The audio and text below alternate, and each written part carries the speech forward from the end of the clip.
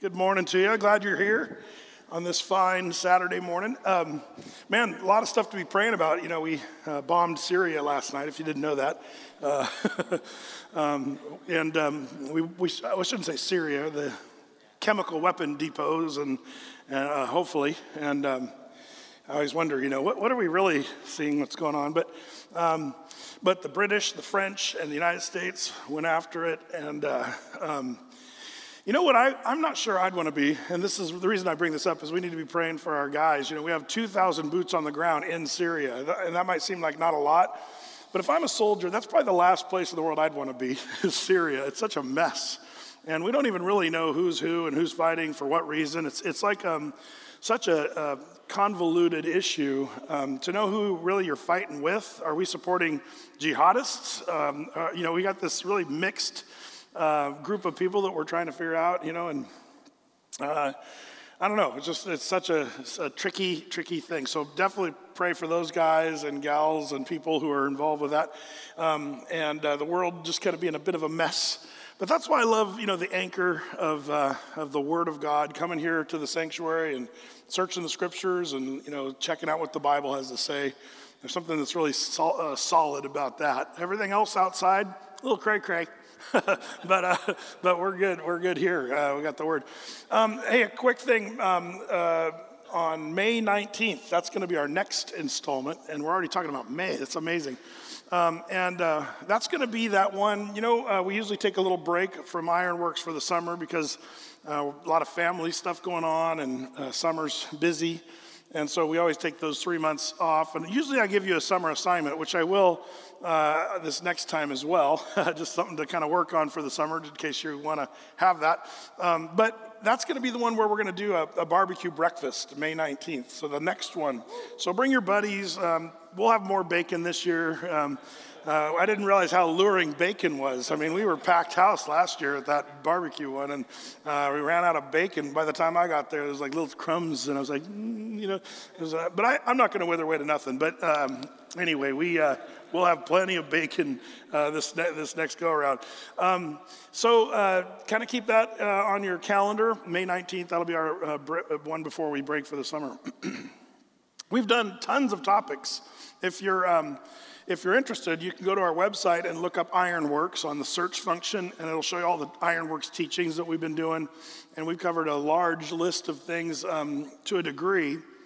Some of those things I picture us going through, you know, another tier or two on some of those topics. And so if you want, you can kind of catch up on some of the ones you've perhaps missed, and that's good. One of the things I've learned to not do, and this is something that'll help you understand why I teach the way I do sometimes, I've learned not to, as a Bible teacher, try to cover the whole enchilada in one sitting. You know, there's almost always two sides to every coin, right? And I've found that if you try to cover both sides of every coin in the Bible, you end up diluting the topic itself. And the reason I've chosen not to do that, even though I tried when I was younger, is it dilutes it messes up the message. And here's why I think I'm on good ground. The Bible doesn't try to teach both sides of every coin in every setting or every chapter of every book.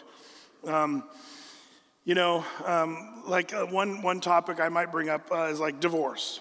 When I talk about divorce at church, it always gets people in a tizzy.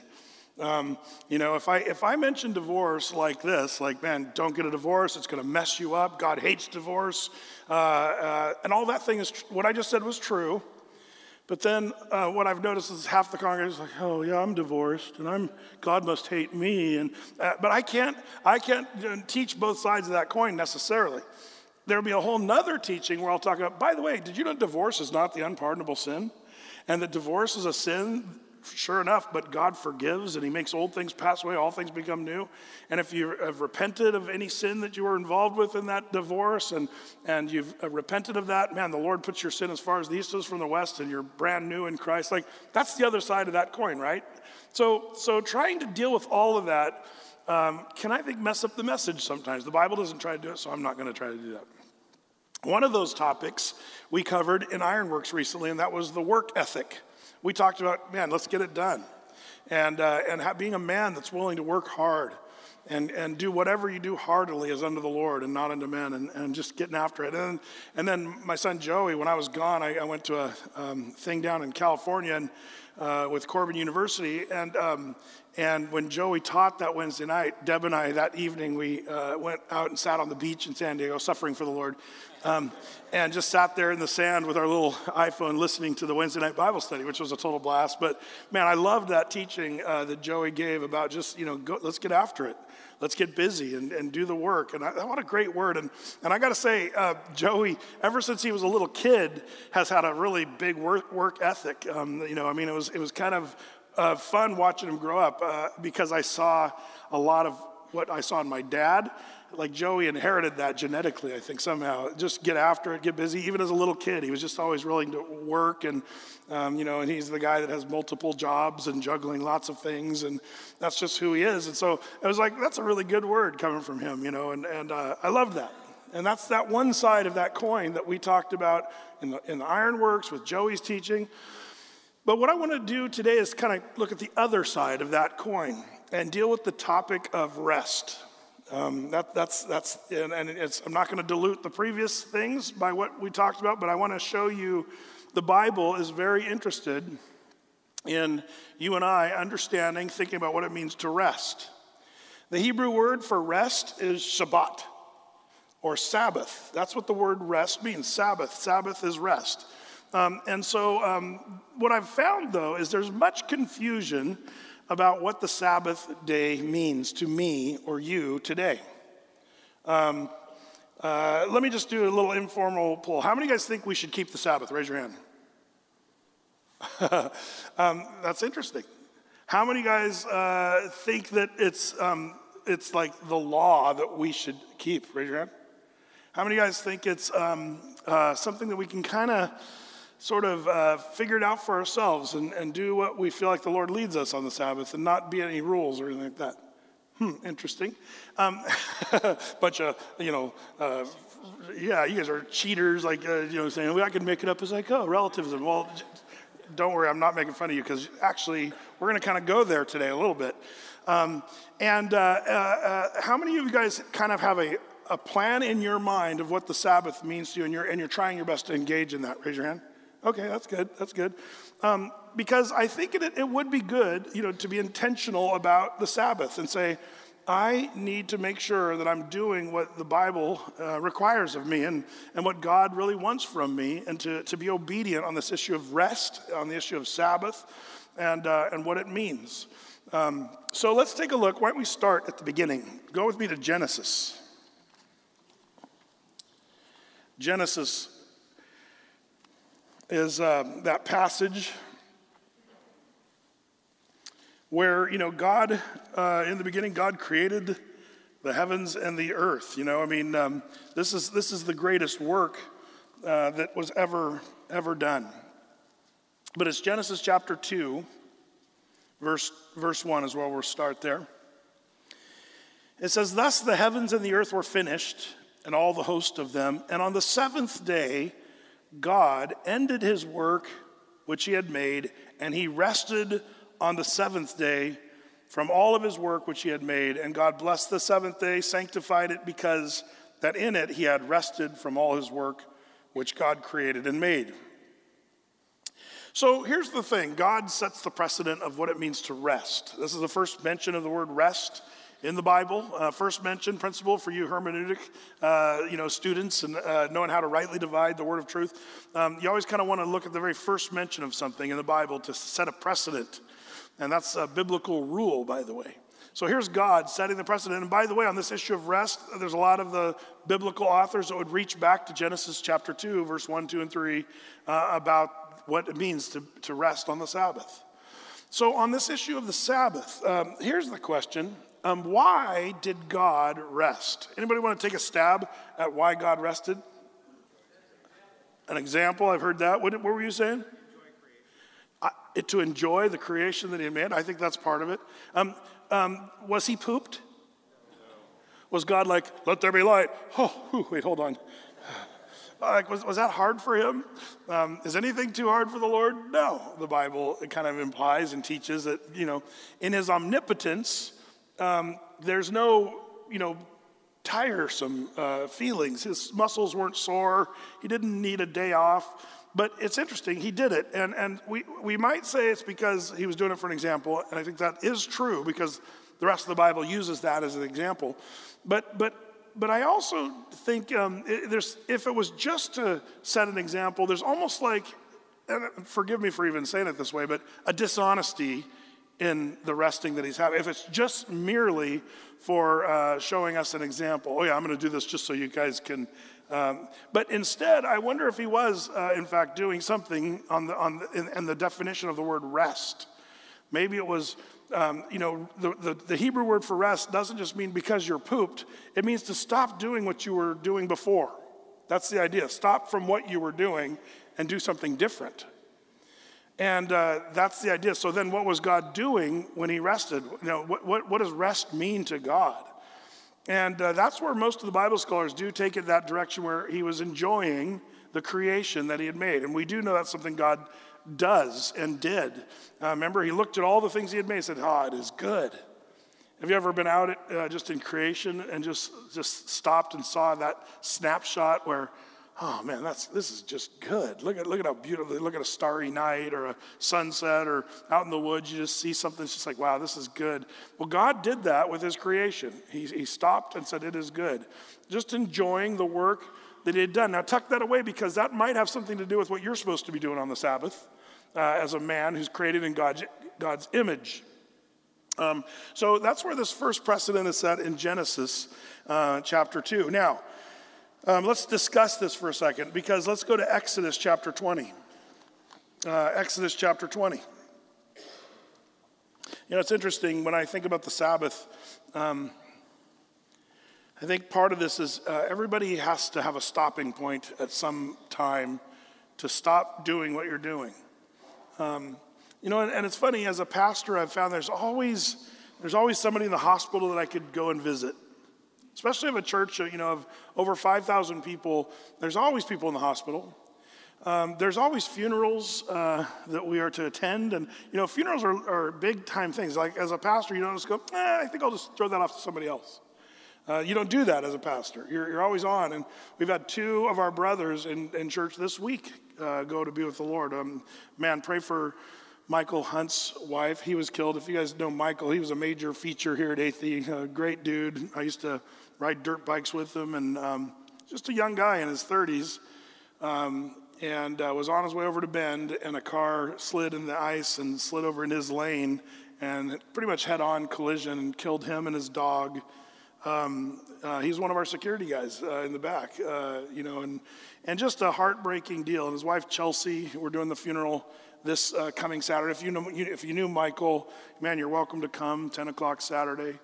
We have Jim Kumo, who's just a great brother here at Athey Creek, who is a police officer in Beaverton and a soldier as well. And, just a really great guy. And he was battling cancer, and he went home to be with the Lord yesterday. And as a pastor, I feel like, man, there's just not enough time to reach into people's lives. And man, you just get busy and stuff. Keep their family in prayer as well. But, those are things that, you deal with as a pastor. A lot of people think that I sit around and study all day and get ready for my Sunday teachings. That's usually not the case. And it probably shows in my teachings as well. Is Brett winging this? The answer is yes, most of the time. But there's a lot to do. It's the teaching and studying and stuff like that. That's the icing on the cake. But I actually have another job that's 40 hours a week that is very much including stuff that people, in jail that I visit. There's always a phone call that needs answering. I had one lady called this week and told the ladies at the front, I will only talk to Pastor Brett. I don't want to talk to one of those other pastors. Have to talk to Pastor Brett. And it's funny how they think I have some kind of anointing. And I'm like, well, when I get in trouble, I'd call my pastors for help. Like, why don't you talk to the rest of the crew, and the guys? And that's just part of the deal. It's just what people see. I'm the big mouth up here, and people kind of say, well, Brett's got something to say. I guess I'll give him a call. There's always a scripture that I should know better. There's always more family time I should spend. There's always more, investment I should do in my marriage with my wife. Like as a man, you guys, we can be spread thin, and you'll never really achieve or arrive at being done. Is that fair to say? You older guys are going, yeah, we've been doing it for 50 years and we still haven't caught up to it, right? You never will. You never will. And so it's for that reason this topic is important. You need to know where the stopping point is supposed to be. You need to know when to say, you know what, enough is enough. And it's time to do what the Bible tells me to do and do this Sabbath rest and engage in it. So that's part of this deal. The first thing I want to do, I'm going to break this down into 5 sections, and we're gonna kind of do some defining stuff. In fact, first we'll talk about Sabbath's description. Number 1, Sabbath's description, then Sabbath's delight, Sabbath's danger, Sabbath's dilemma, and Sabbath's design. Okay, so those are just D words. Hopefully it kind of helps us remember some of this stuff. First of all, the Sabbath description. One of the best descriptions right here in Exodus chapter 20. And this is why so many of your hands went up, I believe, when I said, should you keep the Sabbath? And most of your hands went up as yes. And it comes from the Big Ten right here. In Exodus chapter 20, we have the 10 Commandments. The fourth of these 10 commandments is there in verse 8. Exodus 20, verse 8. Remember the Sabbath day to keep it holy. 6 days shalt thou labor and do all thy work, but the 7th day is the Sabbath of the Lord thy God.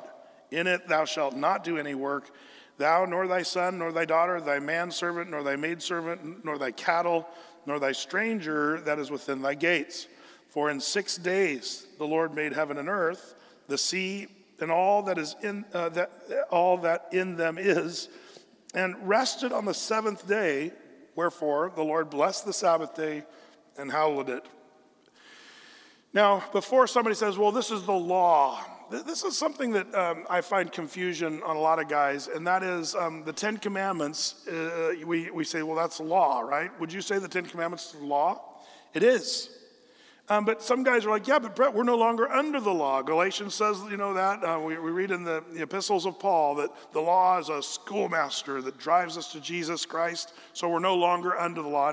And praise the Lord, that's true, right?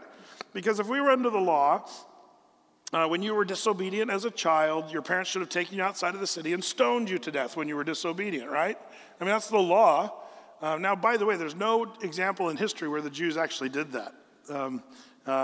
But the Bible also says you can't do it. You can't keep the law. That's why it's there. It's to show our sin. The law reveals our need that we cannot keep the law. And so we're not under that law. And the scriptures talk about, man, if you're going to try to keep one point of law, you got to keep the whole law. And some of that is just something we can't do. But we need to define our law. The law of Moses is the laws, 613 laws given to the Jews by Moses on, everything from what they're supposed to eat to the day of the Sabbath and how to keep it holy, to what you're supposed to do with cleanliness and all kinds of stuff. Like there's all kinds of laws. You're not supposed to eat bats. I know that some of you struggle with that, but that's part of the law. No eating of bats. But here, the Exodus 20 is not the law of Moses. I like to refer to it more as the law of God. There's a difference. There's the law of God, which is the 10 Commandments, the law of Moses, which is the 613 commandments given by Moses to the Jews in that dispensation of time where the Jews were trying to keep those laws, and they failed. I got to say, they failed in that. And those laws were to drive us to Jesus Christ. But the 10 Commandments, it seems like these tend to go way beyond, outside of the scope of the law of Moses. Now, the Sabbath is more confusing because these 10 Commandments they sort of stand alone pretty easily. Thou shalt not kill. We go, okay, that's good. That's a pretty good law. Pretty much everybody in every culture for every age agrees that's not a good thing, murder. But the Sabbath is the trickiest, perhaps, of the 10 because it's so closely linked to the law of Moses. The law of Moses goes into great detail of what the Sabbath means for the Jew. And so you and I as Gentiles, we look at the 10 Commandments and think, remember the Sabbath, and then you read all the stuff in the law of Moses about the Sabbath. You're like, do we have to do all that? And that starts to make things a little bit less clear to so many. But But the reference here doesn't say, remember the Sabbath, like Moses is going to give you all the details of how to do that. It's referring back to Genesis 2:2 when it says, remember the Sabbath, even as God did his work 6 days, on the seventh day he rested. So the model, the example is what God did in Genesis for the Ten Commandment version of the Sabbath. And I say version because this is going to be kind of a key. What is the version of the Sabbath that you and I are to keep? Because there are multiple versions. There's the version from Genesis 2:2, and that's pretty simple. God was working and he stopped. That's the first version of the Sabbath. But you can get all the way to the time of Jesus when the Pharisees said, on the Sabbath day you got to take out your false teeth because you're carrying something that constitutes work.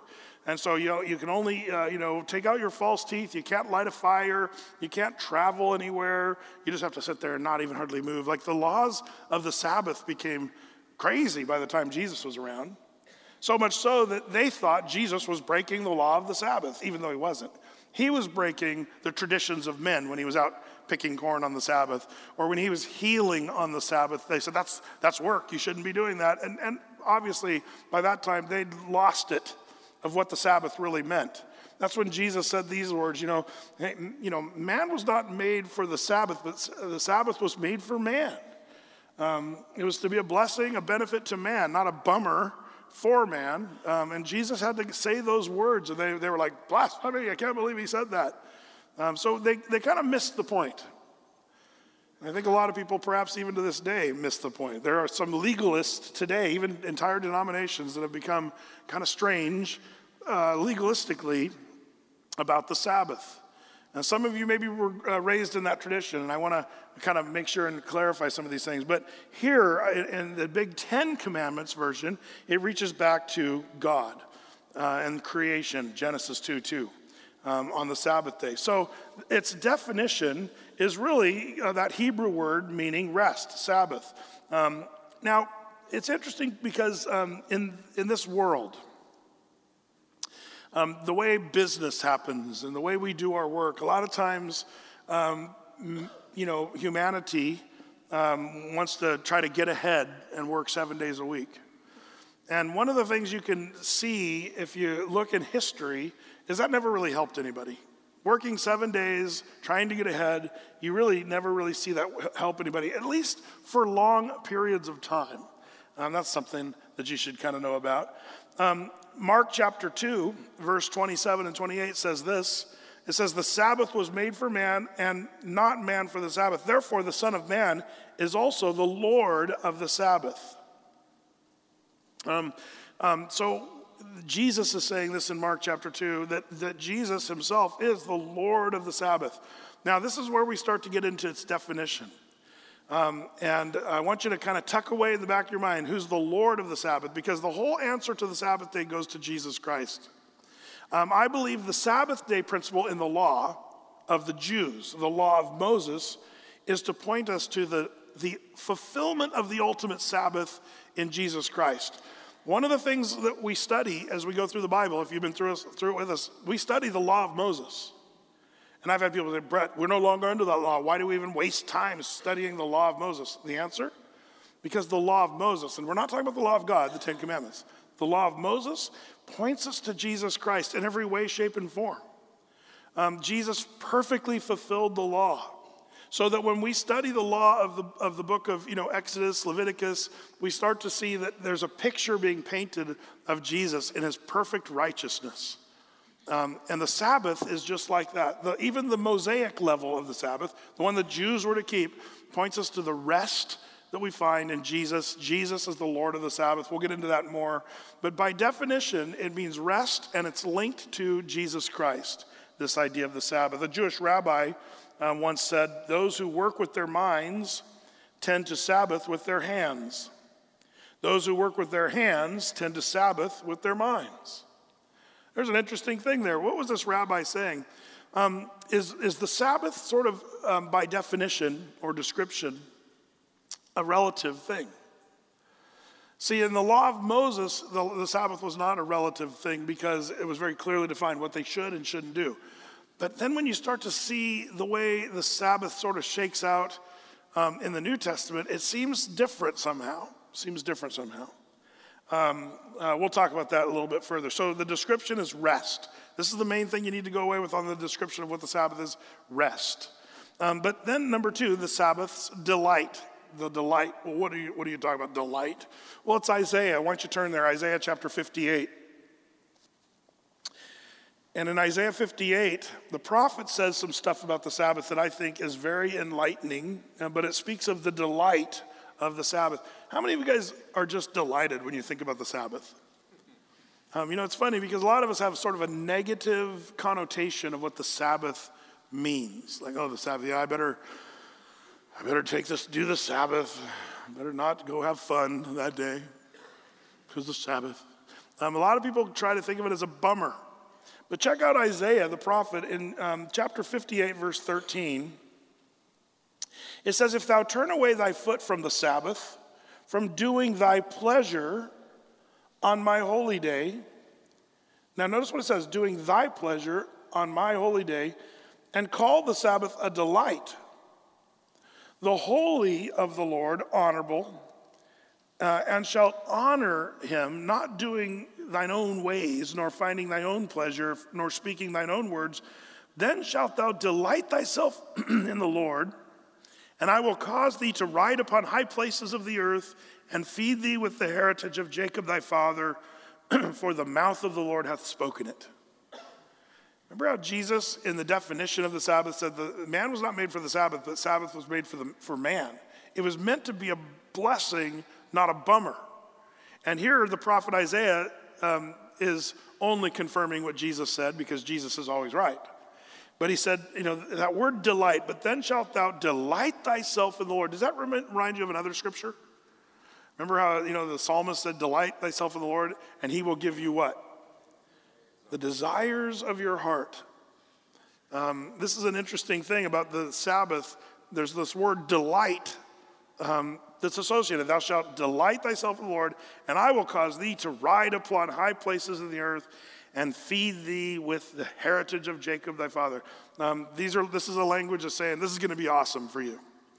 If you delight in the Sabbath, you'll ride in high places. That's really a King James Old Testament way of saying getting where you want to be in life. To cause a man to ride in high places, that's in our terms, I think to be successful in every way, shape, and form as a godly man in this world, the Sabbath is linked to that. And the delight of the Sabbath, it's a joy, it's a blessing, not a bummer.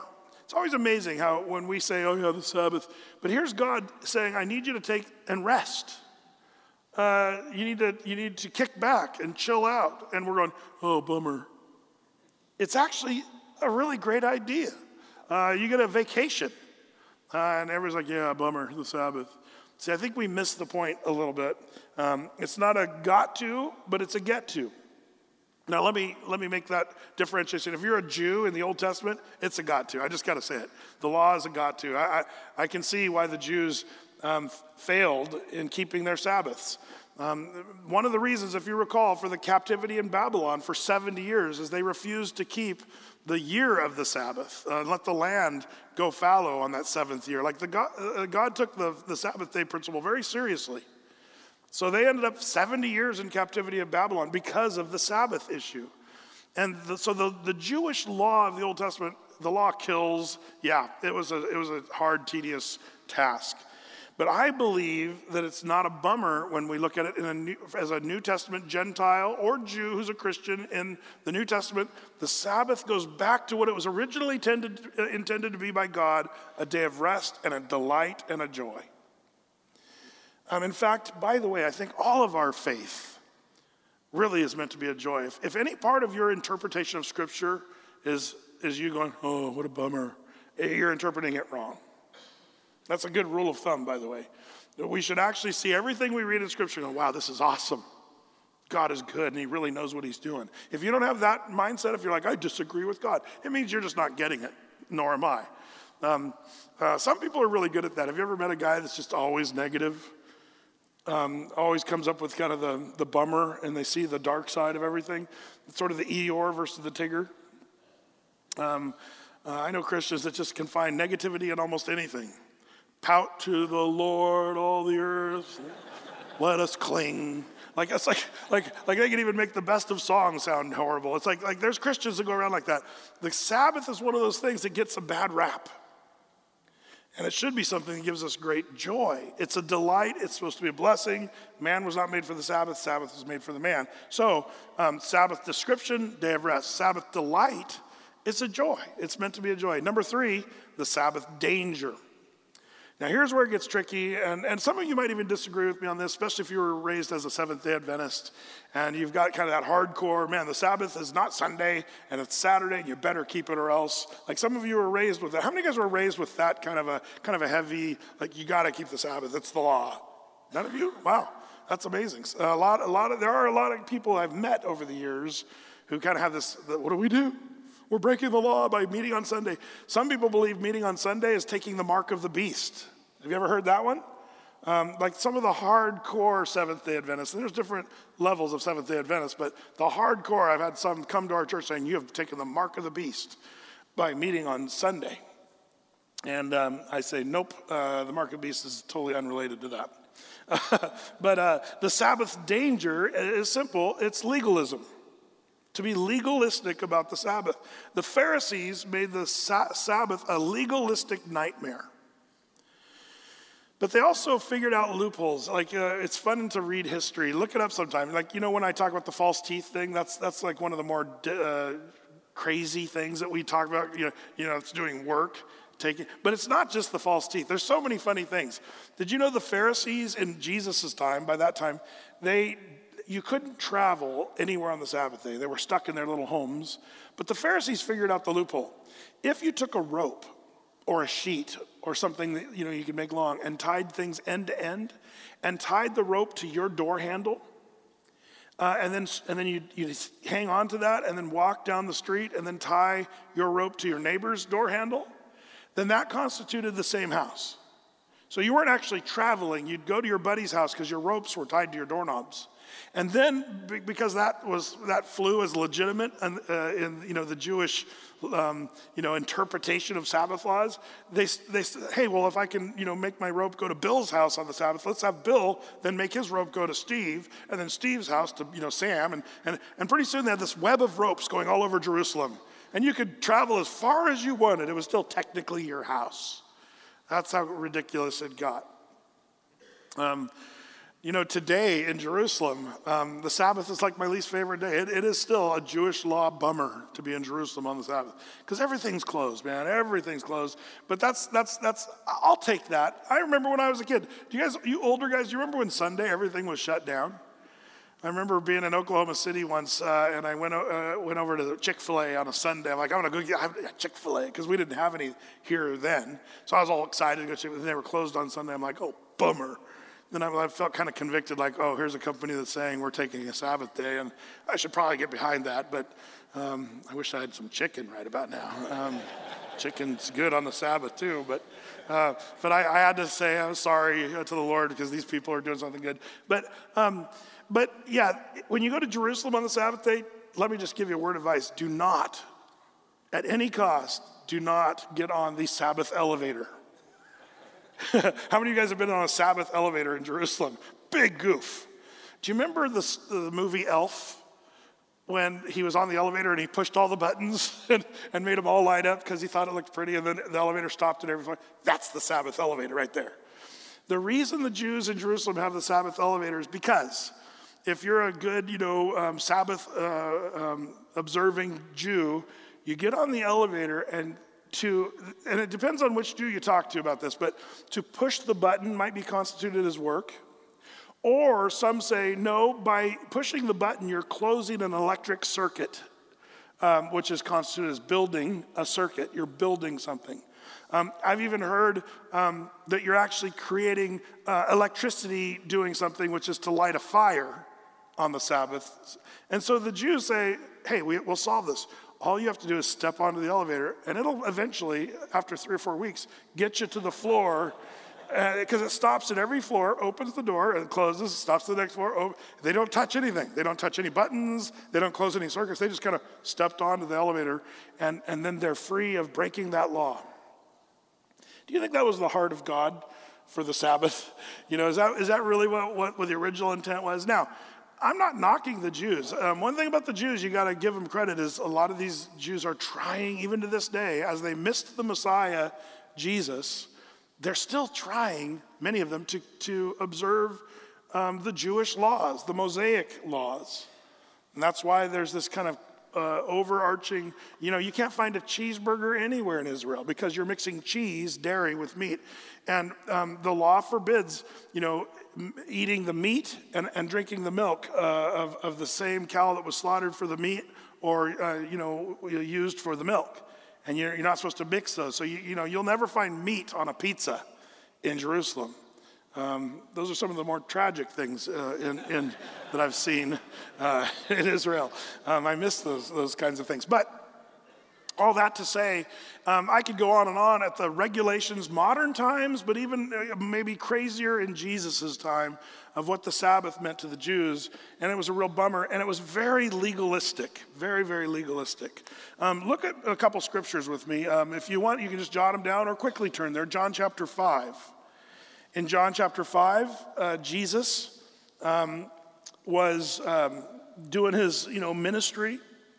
In John chapter 5, verse 16, it says, "And therefore did the Jews persecute Jesus and sought to slay him because he had done these things on the Sabbath," the day of rest, the Sabbath day.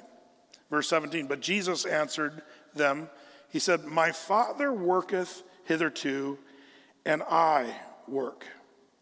Therefore the Jews sought the more to kill him, because not only had he broken the Sabbath, but said also that God was his Father, making himself equal with God." Interesting, the Jews, they didn't think that Jesus was just saying, me and God, we're tight. They knew himself to be making himself equal with God, which he was doing. And he was the only man that ever lived on the earth that could make that claim. But the Jews rejected that. And it wasn't just because of the Sabbath, but he made himself equal with God. But that's the thing that really sparked their hatred and wanting to destroy him, was because of this Sabbath day issue. Jesus healed the guy. And Jesus' defense was, hey, my Father did a work, so I'm going to do the work. And that was kind of the thing. And that would have just blown the mind of the Jews at the time, to think that you'd be doing the work of God on the Sabbath in that way. That's John 5. Go to Luke chapter 14. Luke, go back there, chapter 14. And another incident there that's kind of important. In Luke chapter 14, verse 1, it says, "It came to pass as he went into the house of one of the chief Pharisees to eat bread on the Sabbath day, that they watched him.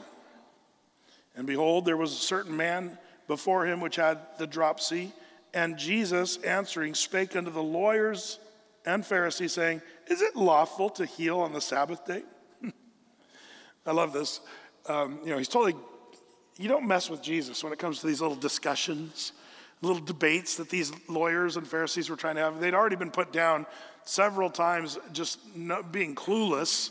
And now Jesus is asking them, hey, is it lawful to heal on the Sabbath? And it says here, verse 4, "And they held their peace." And he took him and healed him and let him go, and answered them, saying, "Which of you shall have an ass or an ox fallen into a pit, and will not straightway pull him out of on the Sabbath day?" And they could not answer him again to these things.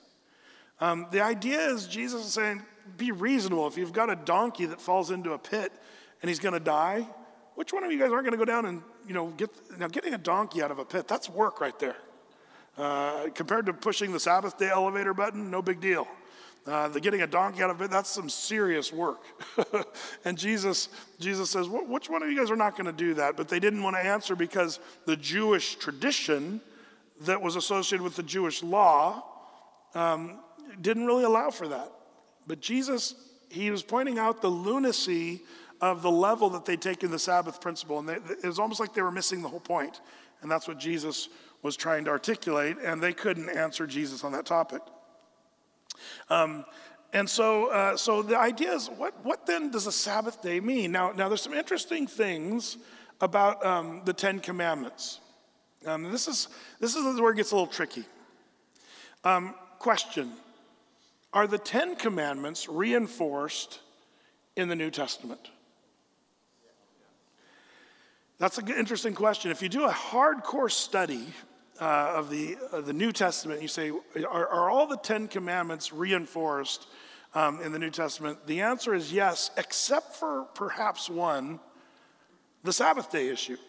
You can jot some of this down. You know, the Ten Commandments listed in Exodus 20 that we read, verses 1 through 17, that's the whole thing. 9 of them were reinstituted in the New Testament. And I use that word reinstituted by saying, yes, as Gentile Christians in the New Testament church, there are these 10 commandments. 6 of them are in Matthew 19:18. Murder, adultery, stealing, false witness, honoring your parents, worshiping God. Romans 13:9 reinstitutes the commandment, of course, of covetousness or coveting. Worshiping God properly covers the first 3 commandments. Thou shalt not make unto thee any graven image, no other gods before me, those kinds of things. And they were reinforced. So all of them were reinstituted, reinforced in the New Testament. But the one that wasn't reaffirmed in the same sort of fervor and level, interestingly enough, in the New Testament, was the Sabbath. Instead, Jesus seems to almost change the meaning of what the Sabbath is. That's where it gets a little weird in the New Testament. On the fourth commandment of keeping the Sabbath, remembering to keep it holy, Jesus then in Matthew chapter 12, verse 8, teaches that Jesus is the Lord of the Sabbath. The Lord of the Sabbath. And that's something that would be totally new to a Jew. In the Old Testament Jew, the idea of Jesus being the Lord of the Sabbath, they didn't know anything about that. So Jesus is teaching them something new. And so it's hard to say that the New Testament version is the same reinstitution of the Old Testament version.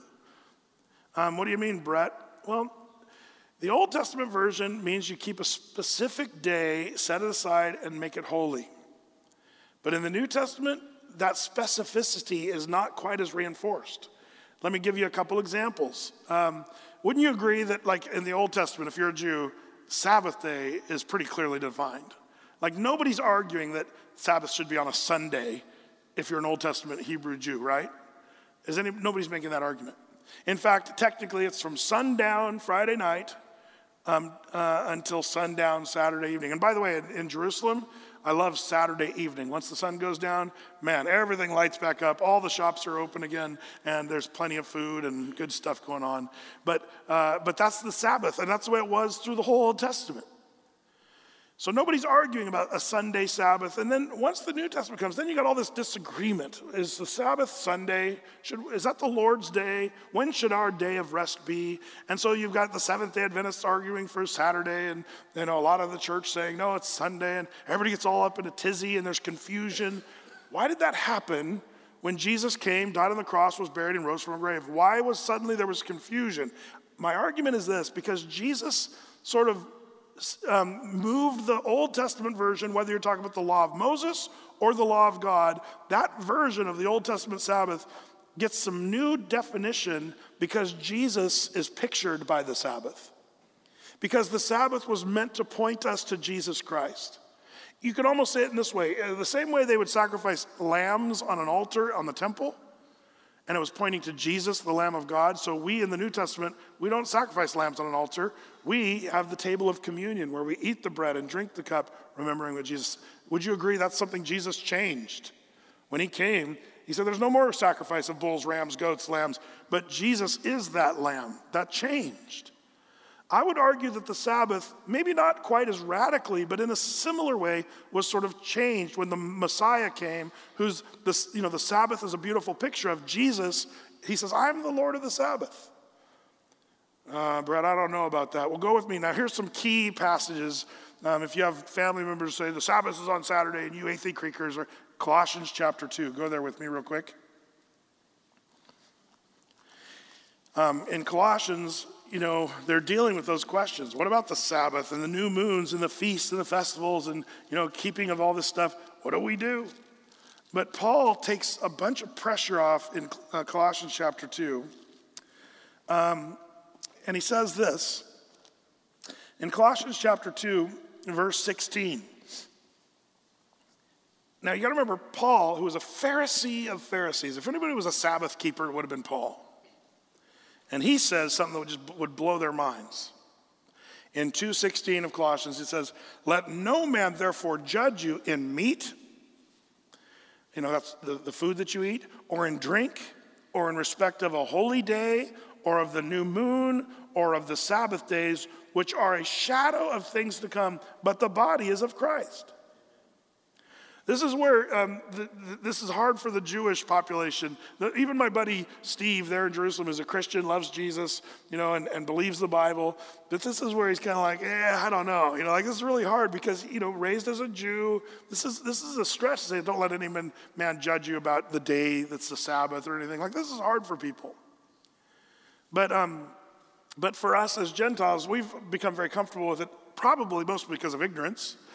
Whatever, Saturday, Sunday, whatever. But when you're a Bible student, you've got this tension of the Sabbath and what's the deal. And here Paul sort of removes that tension by saying, don't let anybody judge you concerning the new moons, festivals, and feasts is the idea there. And with the law of the Sabbath, because they're a shadow of things to come, but the body is of Christ. Jesus is the real body. Those other things were shadows. And this is something we have to remember. A lot of times people get really into the Jewish laws. We've had people, I remember my very first trip I took to Israel, there was a group of people from Athey Creek who were all excited to go to Israel. And they were, I don't know how to say it, but they were sort of Israel crazy. Man, they loved Jewish traditions and the feasts and festivals. Now here's the problem, I do too. But I love them because they're shadows that point us to Jesus Christ. So I'm more into Jesus and the body of Jesus than I am in the shadow of Jesus. You see what I'm saying? So I took this group to Israel, and they came back basically practicing Jews. And they started getting kind of strange, and they were trying to become sort of, acting like Jews that happened to be Christians. And they were all Gentiles, trying to act like Jews. And they kind of missed the point. And, they're the ones that walked around on Sunday night worship where they had matzah bread in their pockets. And they would come up to a person who was eating the pita bread that we had at the time, and they'd say, "That's not real communion bread. You got to have matzah." And they'd pull matzah and say, "This is the real bread." And people were like, "Weirdo." It's just a weird thing. Now what's funny is we use matzah bread now. You might think, no, you use saltine crackers. Yeah, pretty much. No, we use real matzah bread because it's fun. But I didn't use matzah bread at that time just because they were saying we had to use matzah bread. We're not under any law or weird legalism. It's all a picture pointing to Jesus Christ. And I always use that example if I come home and my beautiful wife, Debbie, runs out to greet me as I come home from work. "Oh, Brad," and she runs out, and then she falls down on the ground and starts kissing my shadow and hugging my shadow and saying, "Oh, I love you." And I'm like, "Honey, I'm right here. You can hug me. You can kiss me." But she's more into my shadow than she is me. How would that make me feel as a husband? That's the point. The people that get really into, it's all about the Sabbath, it's all about the keeping of the laws and the festivals, the feasts, and the new moons, they're missing the body of Christ. He came, he died, he was buried, and rose from the grave. Jesus is the Lord of the Sabbath. It's all about Jesus. And we can miss it because we get so into the issue of the Sabbath. And so here's Paul saying, don't let anybody judge you concerning new moons, festivals, feasts. Now, by the way, I was talking to a Seventh-day Adventist guy once, and he's like, yeah. I was showing him that scripture. He's like, yeah, don't let anybody judge you about the new moon. Like, we believe the Sabbath is supposed to be on Saturday, so don't judge me about that. And I remember as a young guy talking to this guy, I was like, what do I say to that? And actually I realized that's right. Don't let any man judge you, whether you're into Sabbath on the Saturday or on a Sunday or a Tuesday. Don't let any man judge you concerning these things, because these things are pointing to Jesus Christ. The main thing is that you're getting and understanding Jesus, his work, his person, loving him, following him, worshiping him. That's the main point. There's another scripture that kind of takes off the pressure of the law of the Sabbath, like the commandment. Oh, you got to keep the Sabbath. Romans chapter 14, verse 5. You can turn there or jot it down. Romans 14, 5. Now, this again, Paul talking to the Romans, different audience, different group. Listen to this. In Romans 14:5 it says, one man esteemeth one day above another. Another esteemeth every day alike. Let every man be fully persuaded in his own mind. Now this is kind of cracks me up because you guys that have been around here, at Athey, you know that I'm pretty anti-relativism. Relativism is one of the dumbest things that we do in modern day culture. And we come up with what is true in your mind may not be true in my mind, and there's no absolutes, and that whole ridiculous worldview that has got us into all kinds of trouble. How many of you guys agree with that? Oh, good. Phew. I was worried. Some of you were looking at me a little scary. I was like, no, Now, the thing is, so I have to say that as a caveat, because once in a while, the Bible gives us sort of an out in an area of kind of a relativism kind of way. So as an anti-relativism guy, isn't it funny that Paul would say one guy puts one day above another, Saturday over Sunday or Sunday over Saturday. Another esteemeth every day alike. Like, it's no big deal, whatever. Let every man be fully persuaded in his own mind. That's relativism in sort of a certain way. But this is the Bible saying, as far as the day itself, that's relative to what God has shown you personally. There's a couple places, by the way, in the Bible. Remember, Paul says, well, do what you think is right. Is this right? Does this seem right to you? Paul would say, and he gives us sort of that out on certain topics of saying, don't make a huge deal out of this. And this happens to be one of them. And it's so funny how so many people make a giant deal out of the Sabbath or keeping of the Sabbath. So you're saying, okay, Brett, got it. That's, I guess, or whatever. But here's the thing, the Sabbath danger, I've told you the Sabbath description, it's to rest, like the Lord rested from his work. The Sabbath delight is God meant it to be a blessing, not a bummer. But the Sabbath danger is the legalistic nightmare that it's become, not only during the time of Jesus, but even today. People get all legalistic about it. By the way, Charles Haddon Spurgeon, one of my favorite preachers from the 1800s in London, England, he said, I am no preacher of the old legal Sabbath. I'm a preacher of the gospel. The Sabbath of the Jew is to him a task. The Lord's day of the Christian, the first day of the week, is to him a joy, a day of rest, of peace, and of thanksgiving. And if you Christian men can earnestly drive away all distractions so that you can really rest today, it would be good for your bodies, good for your souls, good mentally, good spiritually, good temporally, and good eternally. Do you sense, here's an old preacher from the 1800s during a time where, that kind of legalism was pretty rampant. And he's saying, man, just rest. Do what's good for your bodies. Do what's good for your souls, your spirit, and rest. But I'm no preacher of the Sabbath. I'm a preacher of the gospel of Jesus Christ. Man, I love that. That's kind of a good way of putting it. It's not legalism. It's just wisdom.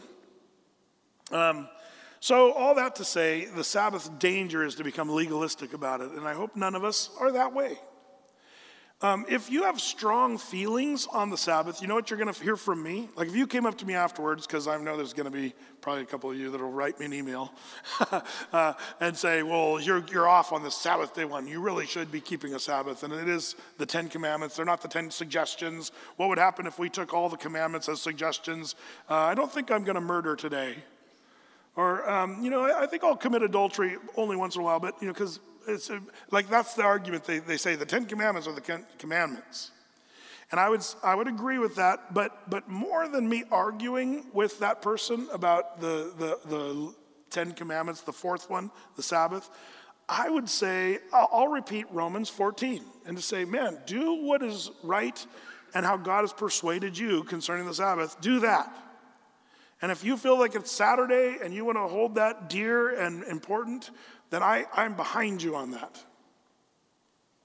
But I would also say don't make other people follow your conviction on that, because Colossians chapter 2 kind of takes that pressure off of us as Gentile Christians who it's mostly about the rest of Jesus Christ. That's kind of an important thing. The danger is legalism. Now, the Sabbath dilemma, number 4, we're almost done. The dilemma is because of that, a lot of us, here's the dilemma, because many of you already kind of, either you know what I just taught there about the Sabbath and taking off the pressure and not being heavy on the legalistic side. Because of that, the dilemma is we don't take a Sabbath. We American Gentile church, we say, I'm free, liberty in Christ, I can do whatever I want. So we work and we work and we work, and we don't even know what it looks like to take a rest. We miss the point of the Genesis 2:2, that God rested, so we should rest. And it's not a got to, it's a get to. And it's something that I think men today don't do because we have liberty in Christ and we're not under the law. And even in the Ten Commandment issue, it's funny how the fourth commandment's the one that the New Testament doesn't reaffirm in the same way of all those other 10 commandments. It's kind of amazingly odd that one, all the pressure, if you really look at it, kind of is off. So the dilemma is we just say, I don't have to do that. But we're weaker and we're pooped and we're not getting ahead and we're wondering why. You see, I don't look at the Sabbath as a law. I look at it as a principle of God. It's a different thing. A principle of God where we see God demonstrating it in creation. We see the law pointing to it as something that's really important. And so why in the world wouldn't we apply the principle to our lives? I sort of liken the Sabbath to tithing. Is it the law that you tithe every Sunday? The answer is no. And pastors that try to make that case, that you got to tithe because it's the law and you're a Christian, so you better tithe. That's just wrong teaching, because if you're going to teach that, you're going to have to also teach the other 613 laws, if that's what it is. But we don't approach it that way. The reason we tithe as Christians, men who do that, is because we see it more as the principle in God's word, and it predates the law. There's examples of tithing before the law was ever even given, just like there's an example of the Sabbath before the law was ever given. So it's a principle that's valuable, and just like that, I found that the principle of tithing works really well, and God's word is true, and we should have been doing it a long time ago. Same thing with the Sabbath. It's a principle that God set, that it's something we get to do, and if you don't, God's not angry at you, and you're not going to hell because you didn't keep the Sabbath. But you might be not getting ahead and wondering why your business is struggling, why your family's falling apart, because there's a principle of the Sabbath that just is good for a man. Man was not made for the Sabbath. Sabbath was made for the man. It's meant to be good for us. So it's a get to. And the dilemma is we're afraid to take a day off. We want to get ahead.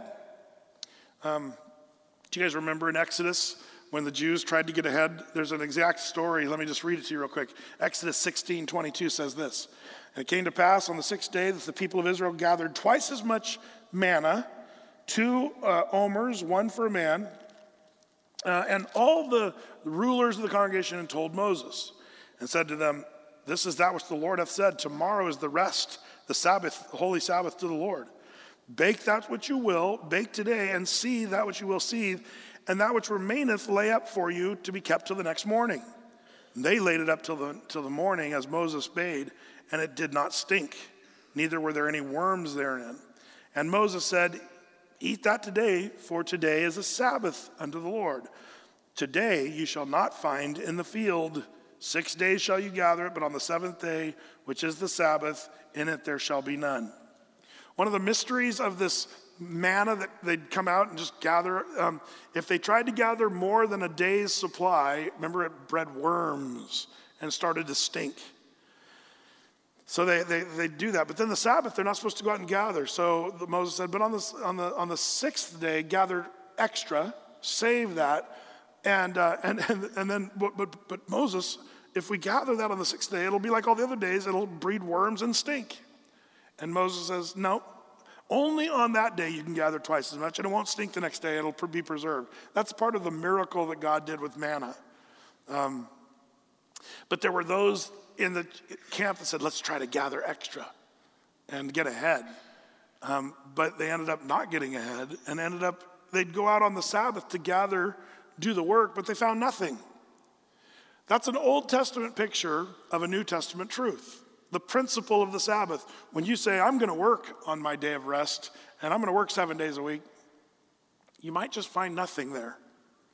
You might come up empty and you might not be getting ahead even though you're trying or thinking you will. That's a principle of God's word. As a pastor now of quite a few years, I've been in ministry pastoring for 30 years, over 30 years now. And I've seen the guys that have tried to get ahead and just blow off a day of rest that never really works out for them. But a guy who very intentionally says, I'm going to make one day out of 7 different from the other days.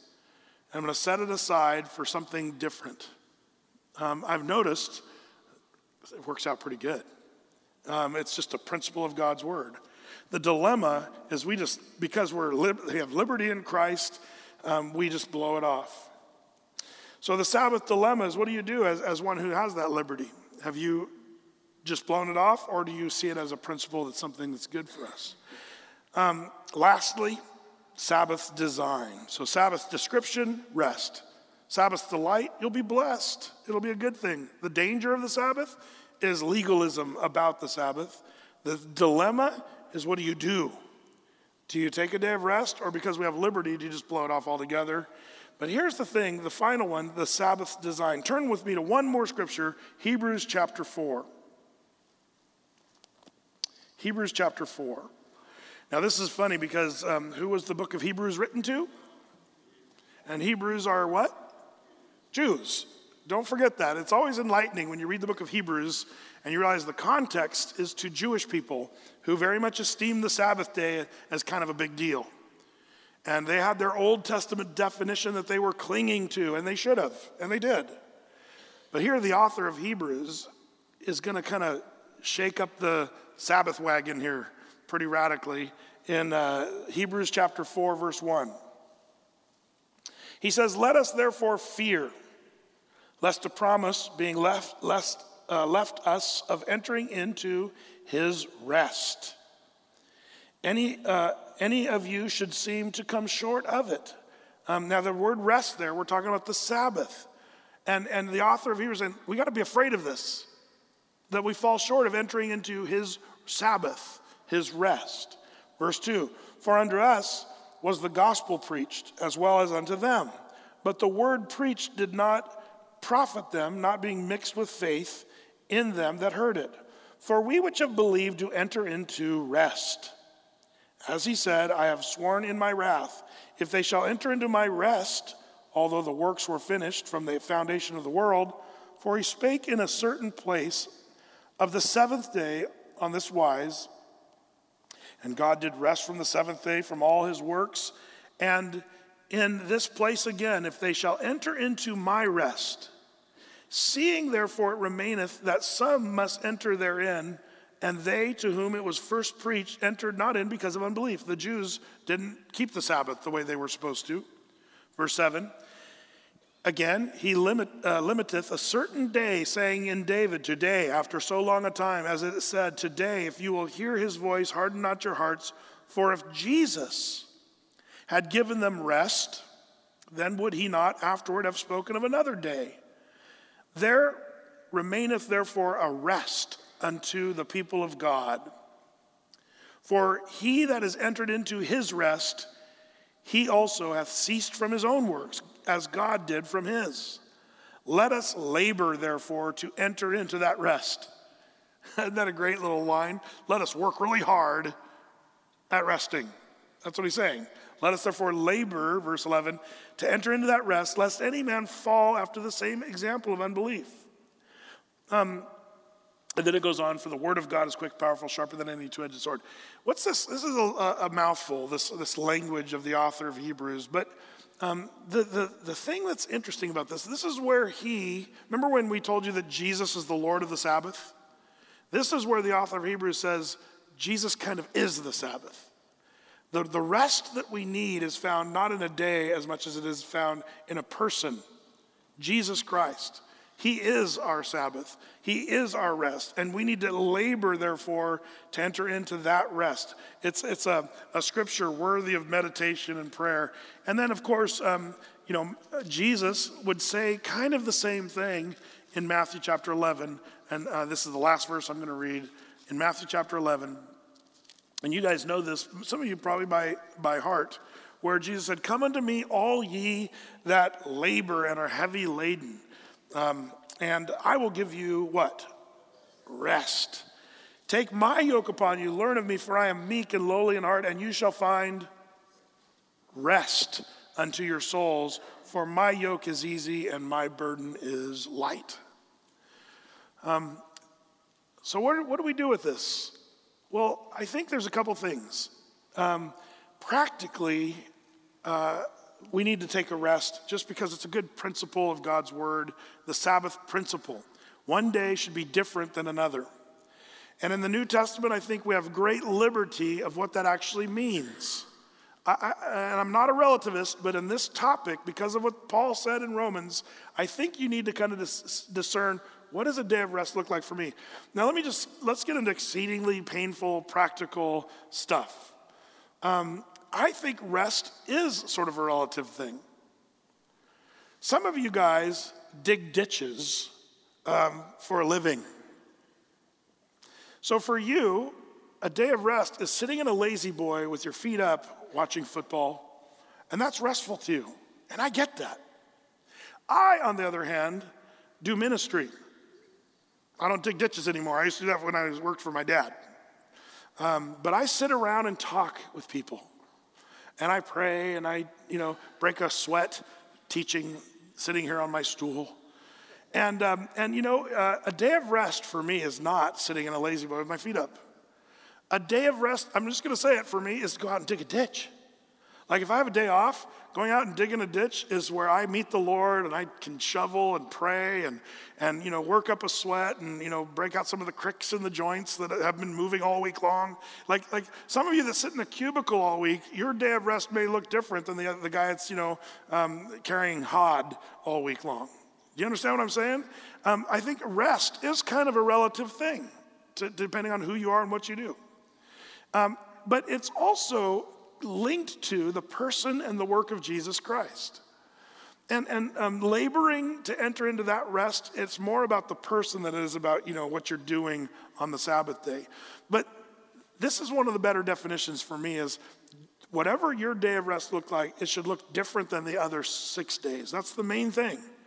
It should look different, but it should have, if you want to go with the principle of the Sabbath, that day should look different and it should be different on a spiritual level as well. Not just on activity level. You say, Brett, yeah, I take the boat out with the family on the day of rest because it's restful. I'm not at the office doing work. I'm with my kids and family. That's a day of rest. And I say, good for you, that's great. But there needs to be some kind of a spiritual difference as well that's linked to the Lord of the Sabbath. And that's something that a lot of guys leave out of their day of rest. The day of rest needs to be kind of Christ-centered. And I believe you can do that digging a ditch. And I also believe you can do that in your boat with your family on the river. But it needs to be intentionally a spiritually rich day where there's prayer and there's discussion and focus and talking about Jesus Christ. I think that, the Jews, it was a very spiritual thing in the Old Testament. It wasn't just, it did eventually become just sort of a secular almost practice. But it was always meant to be a day given to the Lord. That's why the early church called it the Lord's Day. Now, let me just tell you, Sunday is not a day of rest for me. It's just not. But Monday is. If you've ever tried to get with me on a Monday, you found nothing but dead end. I guard Monday. Monday's my day off. Technically, Sunday and Monday are my days off. And the reason I do that is because all of our elders and pastors and volunteers, they're all working like I am on Sunday with a church of this size and stuff. Like, we're all busy on Sunday. But Sunday's not my day of rest. Monday is. And I take that day and I carve it out. It's just a different day, and I'm not doing what I do the rest of the week. And it usually involves just being with my wife, prayer, doing some fun stuff, relaxing stuff, or working together, putting around the house, doing chores. But at the same time, bringing the Lord into it and making a day that I truly say, Lord, this day is for you. Whatever I do on this day, it's set aside for your purpose. Now let me get into some more painful stuff. One of the things that many of you guys do all week long is you got your iPhone on you and you're answering texts and emails and you're busy, and that's part of your work, largely. One of the things that I like to do on the Sabbath is just leave my phone elsewhere on the day off. That's one of the things I think we've lost. We don't really have time where we do something different because our brain is still engaging in the same exact way because of digital connection. We're so connected now. And I know that some of you even have a bead of sweat going down your brow right now thinking of putting your phone away for more than 10 or 15 minutes, let alone a whole day. But Brett, what if there's an emergency? Who cares? Let the emergency happen. It'd be better for you to be in quiet zone with no ringing. I feel like we're a poorer culture because we are so connected now, and we're checking and looking, and you know what? The other night I intentionally took my wife out to dinner, and I left my phone in the truck, even though it was technically a work day. And as a pastor, you're kind of always on, and so. You're on call for sure, but I just knew this particular night I needed to just really tune in to Debbie, and I didn't want to have that temptation to kind of check the phone or to show her something on YouTube or whatever we do, at dinner that we think is so romantic. But here's the weird thing. I left it, and I didn't say anything about it. I just did it. And after dinner, we had a great time and enjoyed some good food and stuff. But after dinner, Deb said, Brett, I just noticed you didn't look at your phone one time, and you just totally tuned into me. And as a guy, I wouldn't even have noticed that if she did that. I wouldn't even have thought about it. But I think the Lord put that on my heart because she recognized I was dialed into her, focused on her. I think that whether we like it or not, our phones, when we're, now my dad cracks me up because he's so old school. He's still got a flip phone, which is amazing because for years he didn't even have a phone. He just had a pager, which long after the pagers were retired, But my dad, his time was pretty important.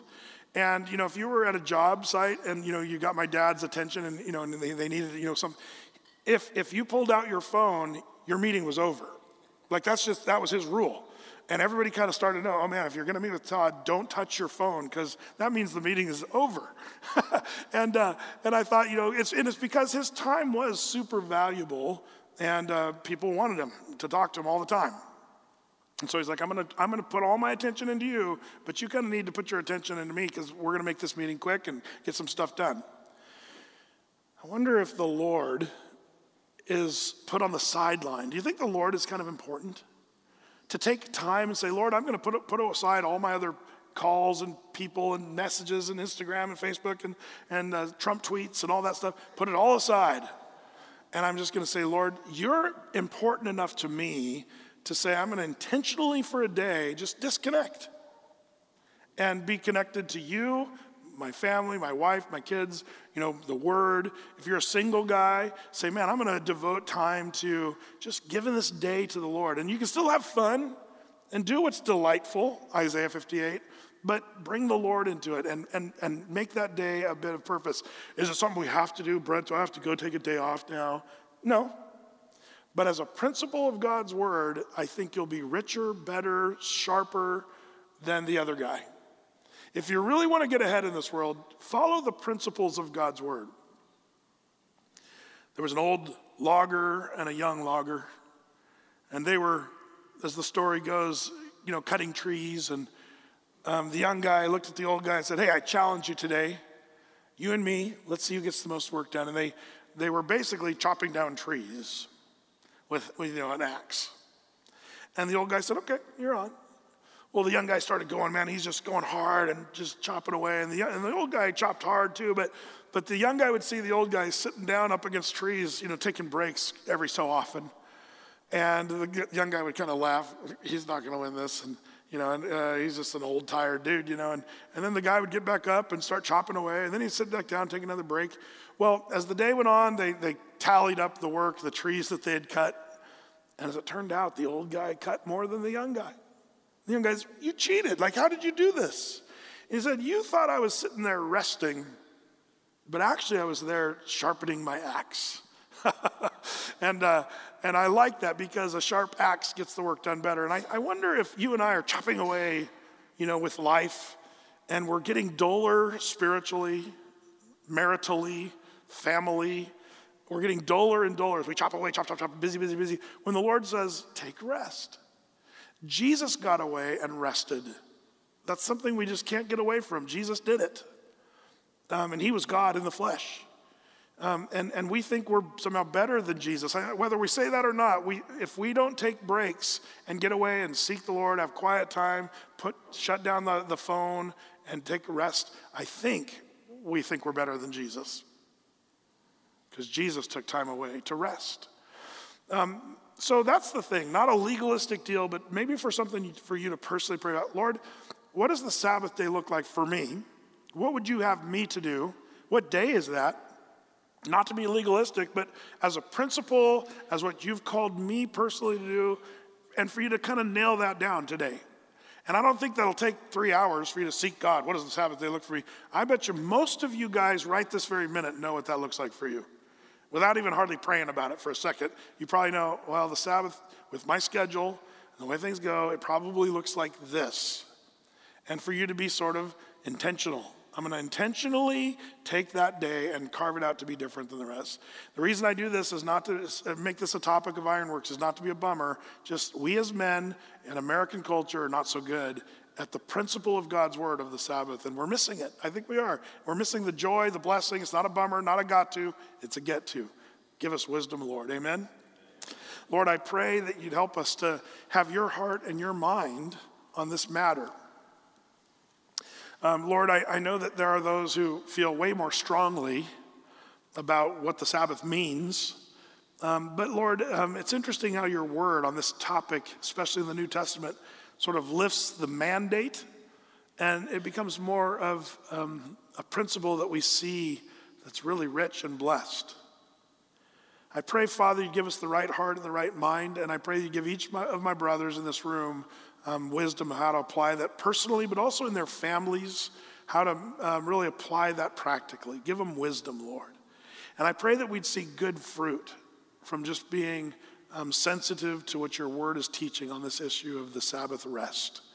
Lord, I pray that it would be more not just about the activity on a day, but that it would be about the Lord of the Sabbath, that we would labor to enter into the rest of Jesus Christ. So help us with that, Lord. Give us wisdom, we ask in Jesus' name. Amen. Amen. Let's stand together.